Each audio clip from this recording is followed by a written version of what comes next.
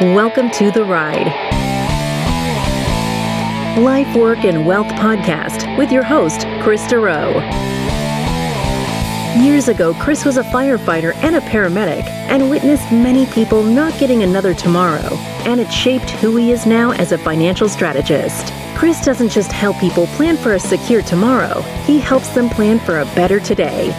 Chris lives in Burlington, Ontario, and is an investment advisor at Three Hats Financial, a trade name of Harborfront Wealth Management, and IROC dealer. Let's get to it. COVID has changed the way we live. And for kids, well, those changes have come at a crucial time in their lives. Some missed key milestone celebrations. Think birthday parties and graduation. Others missed months of formal school and socialization skills. And there was often new added stress. Chris Durow is here with Dr. Dona Matthews, a developmental psychologist. In addition to her private practice, Dona has published many articles and is co-author of 4 books, including Beyond Intelligence, Secrets for Raising Happily Productive Kids. Chris, Dona, this is such a timely discussion, as life seems to be returning to, dare I say, something more normal? Thanks, Patrice. Yeah, you are correct. I mentioned this to Dona yourself, we've had many discussions with clients around this topic, and I've actually had multiple requests to have a psychologist in the show just to go over these issues, because with parenting anyone that has children, it's definitely not an easy job. It's the toughest job I've ever had so far. And since 3 weeks ago, my oldest of 3 just became a teenager. So it doesn't look like it's going to be getting any easier for Tina and I. So today I just wanted to have a chat with Dona to go over the changes we've seen in our children due to COVID and what parents can do to help or things to kind of pay attention to. And Dona, years ago, well, first of all, I want to thank you very, very much for coming on the show. Very excited to have you. And I really appreciate your time today coming on here. So much my pleasure. Thank you, Chris. No, absolutely. My pleasure. And so a couple of years ago, Dona, I was on a plane going to a conference in the UK, and I sat beside this lady, very, very pleasant. And of course, we start chit-chatting back and forth, and she was actually a child psychologist. And I have to admit, it was one of the most interesting flights I've ever had. I'll never forget it, because I felt like I was bugging her. I was asking her so many questions, but she just kept giving me all kinds of information. And one thing that stuck in my head is I just remember her saying, yep, when a child becomes a teenager, they go through this thing called the teenage tunnel. And I'm like, oh my, let me write this down. Like, I was all nervous. Like, what the heck's a teenage tunnel? And she's just like, basically, as a parent, you just hope they come out the other side with a good solid base. And I'm like, oh, okay. But anyways, I'm in it now. So let's start off with some questions that I know that every parent is interested in finding out. So let's just start, Dona, with how do you feel that this new world and the pandemic, how has it changed childhood, or what have you noticed? Okay. I mean, it's a terrific question, and I agree. I think a lot of parents are wondering and worrying about this, as are professionals who work with kids. And I'm glad you talked about you having a newly branded teenager in your family, because I think teens may be the hardest hit in many ways by the last couple of years of the pandemic. We'll be talking a little bit later about what parents can do. And I think that there's a lot that parents can and need to do to support their teens in particular, but also other kids. In thinking about how this new world, the pandemic, has changed childhood, I think we have to sort of divide it up into, it's probably a spectrum of change that has occurred. For some kids, they've actually benefited. They've matured more quickly in many ways than they might otherwise have done. They've become more socially aware. They've become more socially responsible.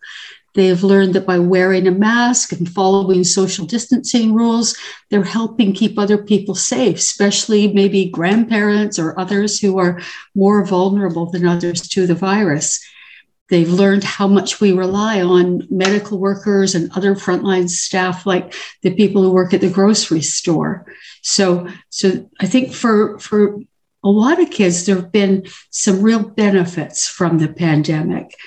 Other kids, however, I think we're right to be worried about them. They've become destabilized, less secure. They've experienced chaos, fear, uncertainty, and those things are not good for resilience and coping as they go forward in their lives. Well, that's interesting that even seeing that some have matured faster, I never even would have thought of that. So that's definitely interesting. Now, stress, obviously over the last 2 years, you saw some stats, but you're just hearing it from everywhere. Like even parents joking that making much more trips to the LCBO because of stress, and just you start hearing some unfortunate things of even potential abuse and things like that had increased. Patrice and I did a podcast not too long ago about unfortunately divorce during the pandemic because that had increased. So obviously there's been significant amounts of level of stress over the last 2 years. And how has that affected these kids? Because we all know that have children, they're little sponges. They're so smart. They pay attention more to the environment than I think that half of us give them credit to. And what have you noticed in regards to the higher stress levels over the last 2 years? Okay. I think to begin with, when thinking about stress, I mean, I understand and agree that we have to worry about that. There has been way more stress in the atmosphere. There's way more incidences of psychological problems, people who had problems going into the pandemic. Those problems have, in many, many cases, been exacerbated. As you say, divorce rates, there are a lot of reasons to worry about stress. So I'm not going to understate that. But at the same time, I think it's important to remember that stress can be beneficial when it's well managed. You know, as I was saying earlier, there are signs that for many children, there's an increased maturity, an increased sense of responsibility and connection to the world around them. Too much stress or a family system that has broken down under the stress, where the parents have maybe not coped very well with the stress. They've become angry, volatile, irritable. That does hurt children's development in every way. Mm-hmm. Cognitive, social, emotional, physical. So how a child has been affected depends on two main things: how much support and connection the kid experienced from their parents and other adults in their life during the pandemic, so their pandemic experience. But also another very important factor is how resilient the child was going into the pandemic. So kids who feel that their family and they've come through this stressful time together, that they've made it work okay, and nobody's done it perfectly. That's just not possible. It's been horrible. But if they feel like they collectively, the family has made it work okay, kids can again be stronger, more confident, more resilient going forward than they might otherwise have been, right? Because if you cope reasonably well with something that's really, really hard, you feel better about yourself. That's a good thing going. It's a resiliency factor. If, on the other hand, and again, I'm going to be, I think in many of the questions we discuss, I'm going to be saying, you know, on the one hand, there's this, and on the other hand, there's that. If a kid feels they've had to handle too much on their own without the resources they need to do that, like if the parents haven't coped very well, they haven't provided the security the kid needs, mm-hmm. that child will probably be set back in their developmental progress. And that's where we can expect to see problems going forward. Like it may be emotional, social, physical, academic. And that's great. And well, that's great. And what I'm getting from this is there is a lot of not a lot, but it's not all negative. There is positive things from these children over the last 2 years having to go through COVID. So some kids, I think, will be better off than they might otherwise have been, and other kids won't. So, now, and Donna, you touched on two big things I want to ask today, and one is education. So a lot of parents, especially when I go to walk and pick my kids up from school and we're waiting for the bell to ring and all of that. That's where a lot of that discussion is when you're actually on the school grounds with other parents. Let's talk a bit about education and what your thoughts are on this, since a lot of people have said that kids losing up to 2 years of school has been an issue. It's not exactly equal in the sense that some parents went hardcore with the homeschooling, others could not because they either still were not working from home or did not have time. So in regards to that, where do you feel that kids will be in regards to education? Because we're also even hearing that some parents are so concerned they're starting that the private school enrollments are up. I know. I am not as worried about the educational impact as a lot of other people are. Kids have been learning throughout the pandemic, maybe not academic stuff, but they've been learning. A lot of them haven't been going to school. And as you say, the online learning and the continued academic focus has been really spotty. And some kids have their noses have been kept to the grindstone. Many other kids, it's been sporadic. It hasn't been very academic. But that does not mean kids haven't been learning. If they've had a reasonably supportive home situation, they've probably done, but still haven't done much academics.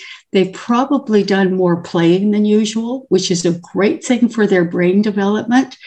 They've maybe learned how to entertain themselves, which stands them in great stead going forward. It makes them more resourceful, more confident, more innovative.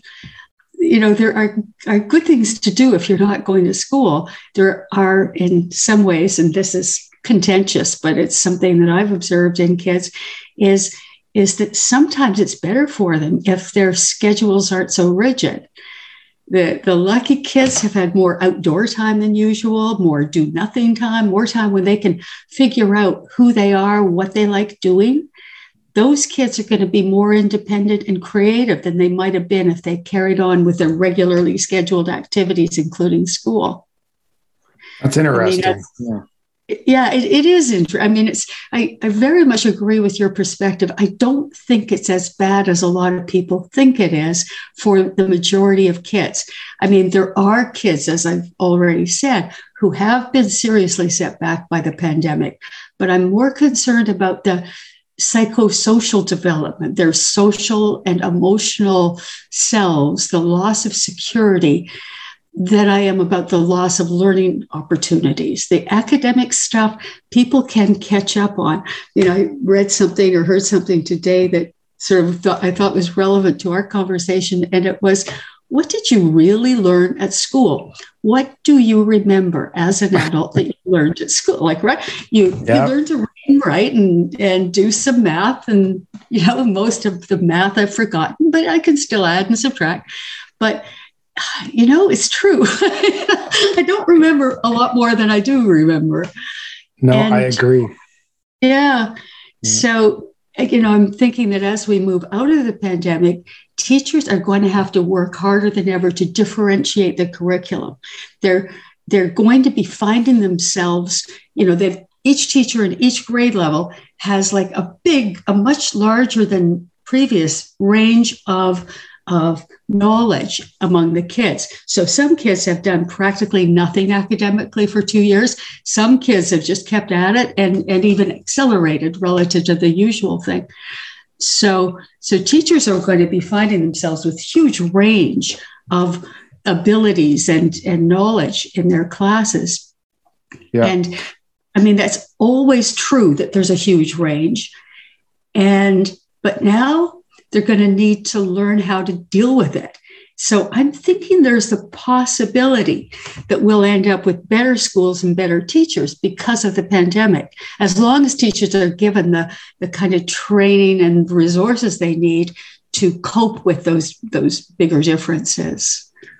And the two biggest things, the two biggest questions, which you just touched on, obviously, where we discussed education, and you just touched a little bit on the second one, which I want to mention, is parents. Education was one. The other 2 years that's caused concern is socialization. because for 2 years, these kids have lost playtime, birthday parties, playing sports, recess, issues at school, stuff to help them grow in that sense. Then you have only child families that there is no sibling interaction and problem solving and arguing and fighting, which my three definitely did a lot to, they definitely are well adversed in that, because there was a lot of fighting with the three of them locked down in here. But so as far as the socialized, now the education, that's great, because I think that that's going to help a lot of parents feel better. What about the socialization? How about that?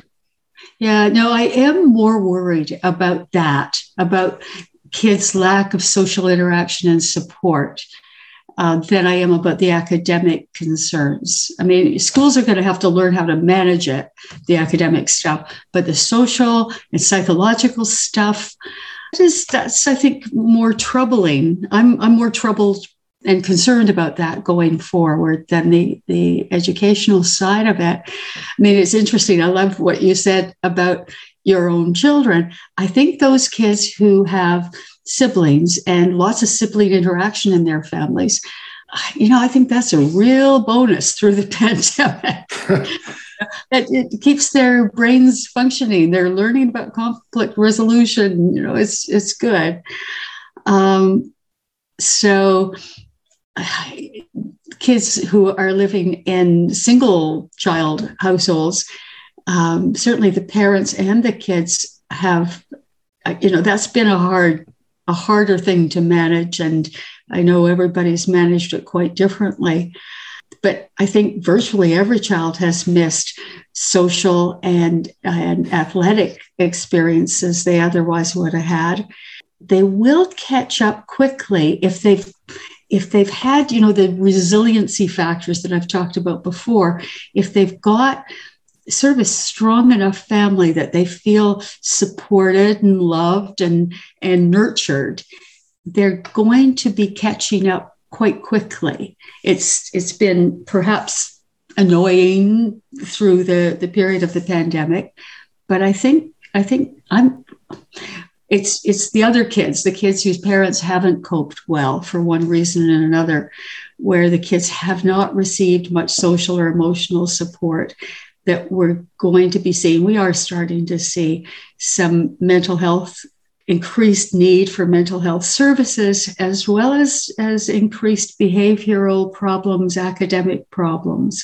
We're going to need to think about putting in, sort of investing resources in attending to that. And, if speaking to your audience, if you happen to be in a family where one or both of the parents have not coped well, it's time, as we move out of the pandemic, to be thinking seriously about what kinds of additional supports your kids might be needing going forward. Yeah, that's a great point, because there is a few articles that I've also read that we haven't necessarily seen the long-term effects yet. And it's spring. Right. It's spring now. Things are opening up. People are more positive, happy, but there could be long-term effects of this, and that people don't have to tackle this alone. There is resources such as yourself and many professionals to help with this. So that's a very good point to add. Now, one thing that's also changed is we just have a lot more parents working from home. And I just wanted to touch on that, because there is much more of that than there was pre-COVID. Has that, it's added family time for sure, because there's less commuting and things like that. We've heard things like now kind of the hours blend in more. Before, people would drive to work, drive back to work, and that was it. It was cut off. But now people have adapted their homes to be able to work out of. So the lines get blended more now because they are working from home. And I was just curious, are you seeing an issue with that, or has that changed anything in regards to children? Yeah, absolutely. I mean, you're so right when you say the families where the parents are lucky enough to keep their jobs and be working from home, right? Because for so many families, that's not the situation. But where that is the situation, there are pluses and minuses in all kinds of ways. My observation is that the kids, I think it's been hard for the parents, but I think the kids have really benefited from having, much less time in daycare, less time in after school care programs. No, in many cases, there's no more nanny, there's no other caregivers. And so kids have had closer access to both parents, where they have two parents. And that's good in terms of the kids' sense of security and confidence going forward. So I think there's a lot of benefits. And again, I have to divide it between people who have coped reasonably well, understanding that nobody has coped perfectly. That's just, I haven't known anybody who has. And I don't think anybody, it's been up and down and challenging and difficult, but people who have sort of managed to hold it together well enough, compared with people who have sort of fallen apart, the parents where they have not coped well, and haven't been able to provide their kids a sense of stability and warmth.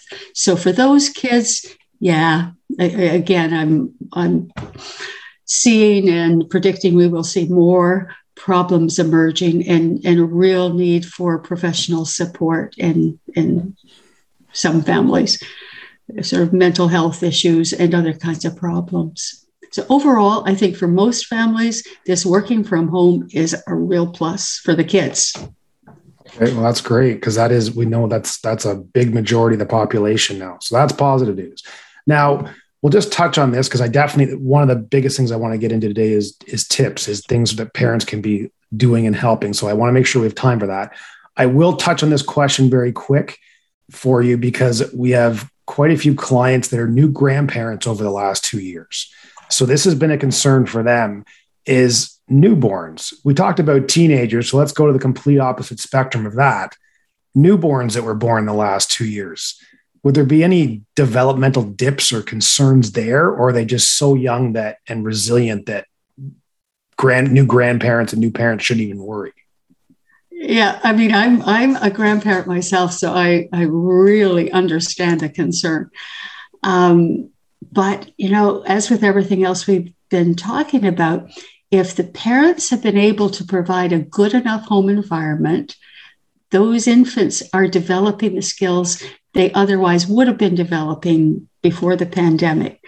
But humans are designed to be pretty resilient within certain pretty elastic bounds.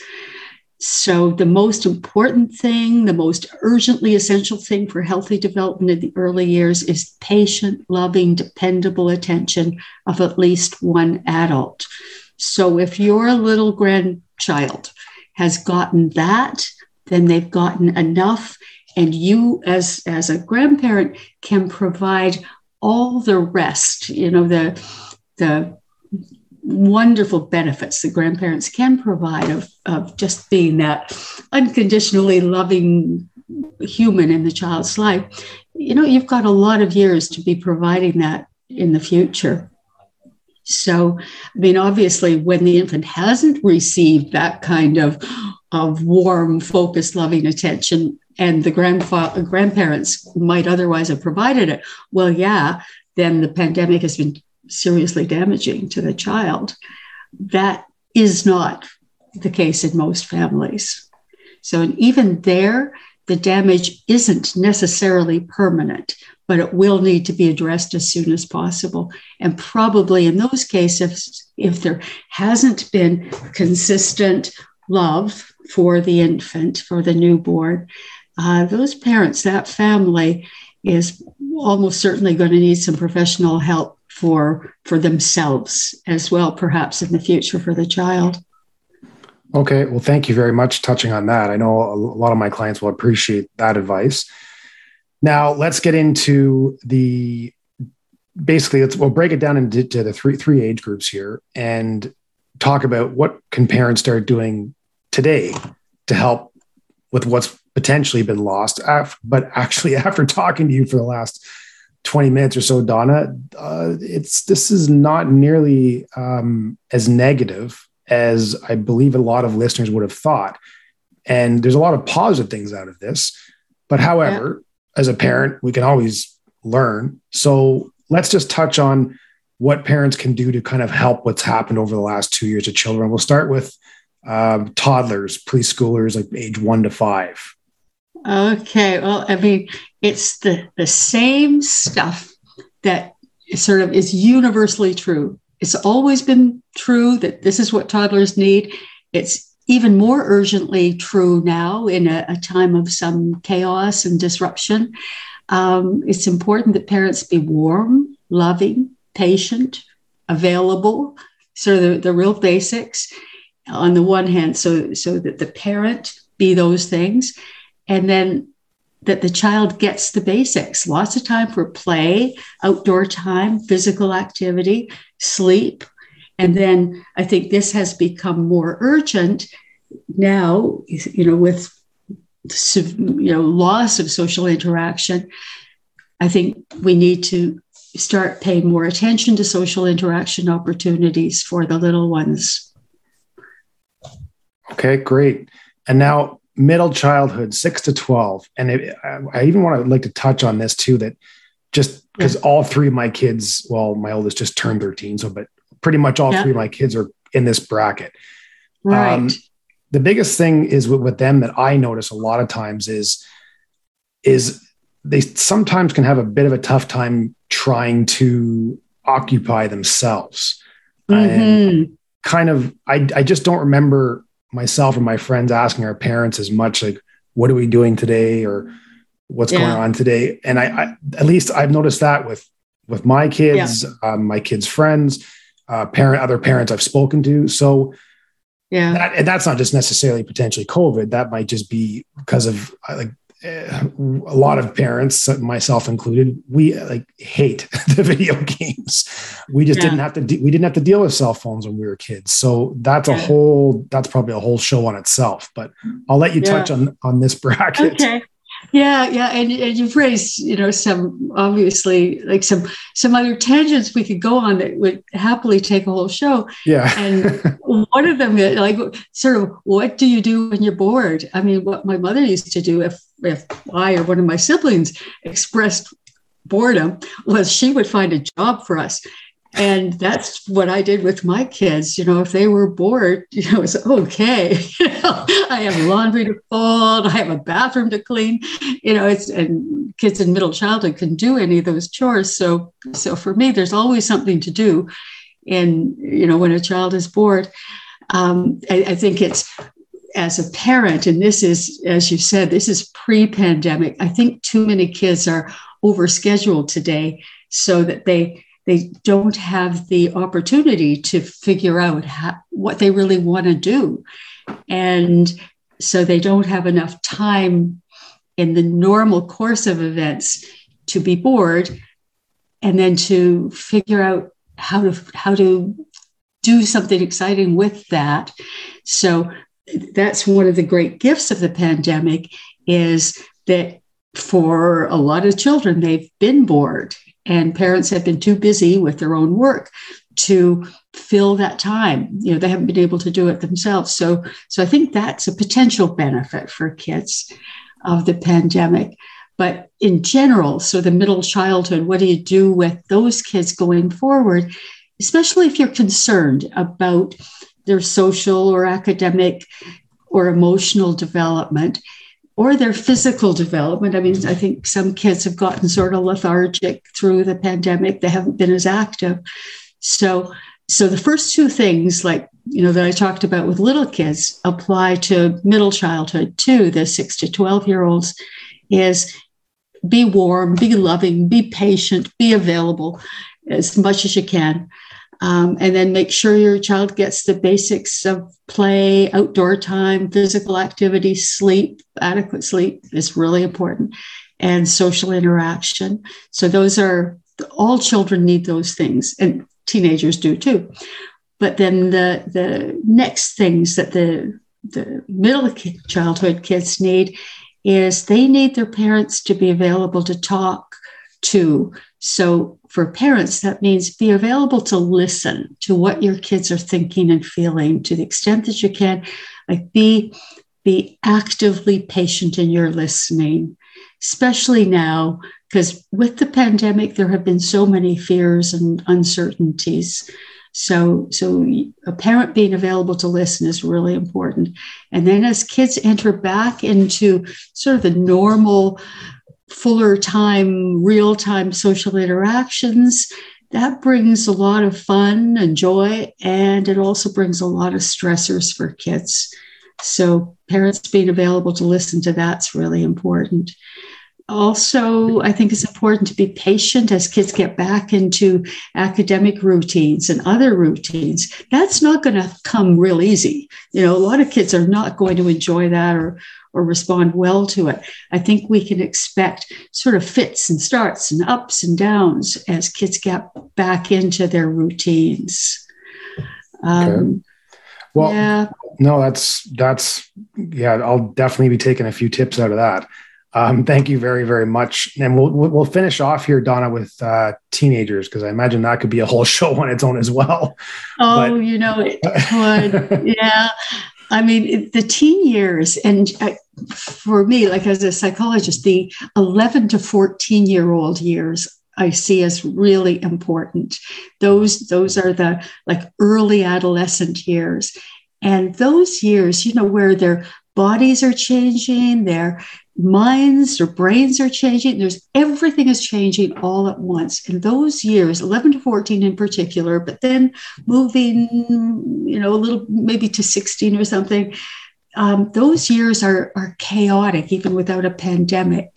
So kids in that stage, they often reject and resent their parents' involvement in their lives, but they really need solid, reliable parenting support more than ever through those years. And they also need, focus on sleep and outdoor time and all those things, just like the younger kids do. So being, it's letting them make decisions for themselves on the one hand, so they develop their independence and autonomy is essential. And that's always pre, post, during pandemic, independently of the pandemic. Kids need that. They need to learn to become independent, and they need you to respect their autonomy. But they also need your parenting support. So it's a real challenge for parents to parent a teenager. That's because parents have to change their style pretty dramatically. So I've recently written a book it's called Imperfect Parenting. So how to build a relationship with your child, weather any storm. And I talk a whole lot about how, I think that the best parenting advice is take good care of yourself. And sort of the rest will follow. So if as a parent, you're mindful and you're relaxed and you're getting enough sleep and you're getting enough exercise and decent nutrition and all of those things, you'll be a better parent. Well, I'll have to get that one next, because I loaded up my Kindle there the other day with your Beyond Intelligence, the secrets for raising happily productive kids. So after I get through that one, I'll tackle that one. But anyways, super. Donna, I can't thank you enough. I could literally keep you on here for an hour and a half at least, talking about this stuff. So I really, really appreciate you coming on, and which was great. And I learned learned quite a few things. So thank you so much for fitting us in. I just really appreciate having you on the show. Well, thank you, Chris. It was a real pleasure. And be sure to follow this podcast, The Ride, Life, Work, and Wealth, to know when the latest show is ready. Of course, please share with family and friends, especially this episode with anybody who is a parent.